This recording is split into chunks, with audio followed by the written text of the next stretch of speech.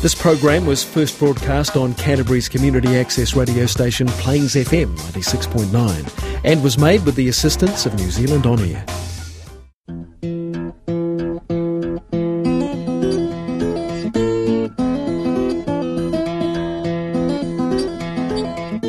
Welcome to Foundations, a weekly program brought to you by the Reformed Church of Christchurch.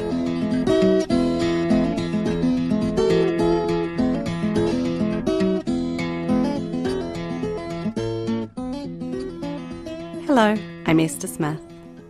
Christians regularly have a special meal together called the Lord's Supper, or Communion, which serves to remind us of the death and resurrection of Jesus. That is, the work he did to save us from our sins. Last week on Foundations we considered who should participate in the Lord's Supper, and this week we'll be considering who should stay away. Maybe you think God only loves or listens to those people who do everything right. Maybe only those people would be welcome at a meal designed by him. Well, here's Leanna, followed by Hendrik, with something to say on this.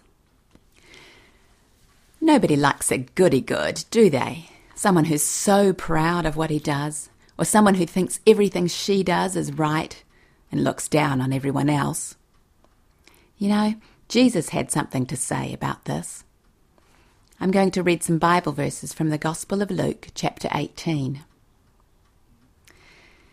To some who were confident of their own righteousness and looked down on everybody else, Jesus told this parable. 2 men went up to the temple to pray, one a Pharisee and the other a tax collector. The Pharisee stood up and prayed about himself. God, I thank you that I am not like other men, robbers, evildoers, adulterers, or even like this tax collector. I fast twice a week and give 1/10 of all I get. But the tax collector stood at a distance. He would not even look up to heaven, but beat his breast and said, God, have mercy on me, a sinner. I tell you that this man, rather than the other, went home justified before God. For everyone who exalts himself will be humbled, and he who humbles himself will be exalted. In those verses, Jesus is telling us that God wants us to come to him, realizing that we're not good and great. He wants us to realize that we need him. We can come to God like that tax collector in Jesus' story. God, be merciful to me. God, forgive me for the wrong things I do. God wants you to come to him like the tax collector did, rather than like the goody-good Pharisee. And God will have mercy, and even honour and exalt people who come humbly to him. One Saturday morning, you open up the press, and you read about a couple that's going to be getting married that day. It's a high-profile wedding, with lots of important people attending. Now, you have a pretty good idea where the family and friends are going to be getting together afterward for a special wedding meal. So you show up, and sure enough, that's where they are. You walk in, make yourself at home, and you enjoy one of the best meals you ever had. Wait a second. What's wrong with this picture? Problem is, you weren't invited, were you?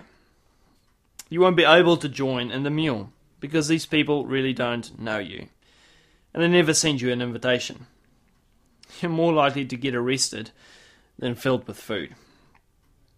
You know, the Christian church has a special meal that it celebrates regularly. It's called the Lord's Supper. Now the question is, are you invited to participate in this meal? Well, in one sense, the invitation is far more open than for a wedding celebration of the wealthy. It doesn't matter whether you are poor, what the colour of your skin is, what your cultural heritage is, what language you speak. None of these are factors when it comes to being invited to the Lord's Supper. As we read in the Bible, in Galatians chapter 3, verse 26 through 29, You are all sons of God through faith in Christ Jesus. For all of you who were baptized into Christ have clothed yourselves with Christ. There is neither Jew nor Greek, slave nor free, male nor female, for you are all one in Christ Jesus. If you belong to Christ, then you are Abraham's seed and heirs according to the promise. And as we also read in 1 Corinthians 10 verse 17, because there is one loaf, we who are many are one body, for we all partake of the one loaf. There is but one table of the Lord. We are all one in Christ. And so we must not look down at other Christians because of their cultural background, or because of their social status, or because they happen to look a bit different. But now notice something here. We're not saying that anyone and everyone can have the Lord's Supper. There is one difference among people that does make a difference. And it's not the difference between Pākehā and Māori. It's not the difference between Asian and European. It's not the difference between men and women that ultimately matters. But there is one difference that makes a real difference. And that is the difference between the believer and the unbeliever. The thing is, when we see that the main difference among people is that some are Christian believers and some are not, then we begin to see how the Lord's Supper is in fact not for everyone. The Lord's Supper is for the people of God, Christians, and everyone else is simply not welcome. This is not meant to be elitist or exclusivist. It's just the way that it is. So then, everyone in the church can have the Lord's Supper. Everyone outside the church may not. Well, no, this isn't quite the way it is either. Unfortunately, not everyone who claims to be a part of the church is actually a Christian. Unfortunately, the church will often have hypocrites and unrepentant sinners in it. And these people, as well, should not participate in the Lord's Supper. If they do, it says in the Bible that they are eating and drinking judgment to themselves. Of course, Christians always have to remember that they themselves are sinful. If they had to be perfect, then none could participate in the Lord's Supper. We're all sinners, and I dare say that we are all somewhat hypocritical at times, whether we realize it or not. But you see, the truly unrepentant person, the kind of person who must not be admitted to the Lord's table, they are the ones who refuse to recognize their sin, even when confronted with what the Bible says about what they are doing wrong. They are the ones who refuse to admit that they have done anything wrong. The Bible shines the light of the truth. It shows them the nature of their sin, but they refuse to recognize the light for what it is. The Word of God comes to them, telling them how they must change, showing them where repentance is needed, but they just won't listen. They explain it away. They justify themselves. They make excuses.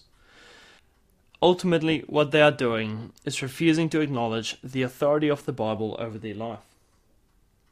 Some do this by denying that the Bible says what it clearly says. Others simply ignore the Bible. In any event, the truly unrepentant person does anything except repent. Such people, when shown their sin, after having been given a chance to repent, after being confronted with their sin, and after refusing to repent, they must not be allowed to have the Lord's Supper. But now, all this talk about barring some people from the Lord's Supper, this is something which we don't like to hear about. You see, our sinful nature doesn't like the idea that someone else can tell us whether or not we can do something. We like to have it our own way. We want to be free to do what we want. In other words, we want to have our cake and eat it too. If someone wants to have the Lord's Supper, who are you to tell them that they can't? But along comes the Bible, which tells us that we can't have it both ways. Along comes the Bible telling us in 1 Corinthians chapter 10, verse 21, you cannot drink the cup of the Lord and the cup of demons. You cannot partake of the table of the Lord and the table of demons. Along comes the Bible telling us that it's one or the other. It's obedience or disobedience. We either eat of the Lord's table, which means confessing your sin, which means recognizing Jesus Christ as Lord and Savior, and which means living the obedient life according to the Bible, or we live the disobedient life. Are you displeased with yourself because of your sin? Do you trust that your sins are forgiven because of Jesus Christ? Do you desire more and more to strengthen your faith and to lead a better life? Then find a church and partake of the Lord's Supper with other believers. You're listening to Foundations on Plains FM 96.9. Today you've heard Hendrik Barker reading edited material written by Reverend Jim Klasinger. For most people, the word discipline is not a positive word. Next week we'll be considering church discipline, why it's important and when it's necessary. Please join us Sunday at 10 a.m. or 10:30 p.m. for this. For now, though, on behalf of the Foundations team, goodbye.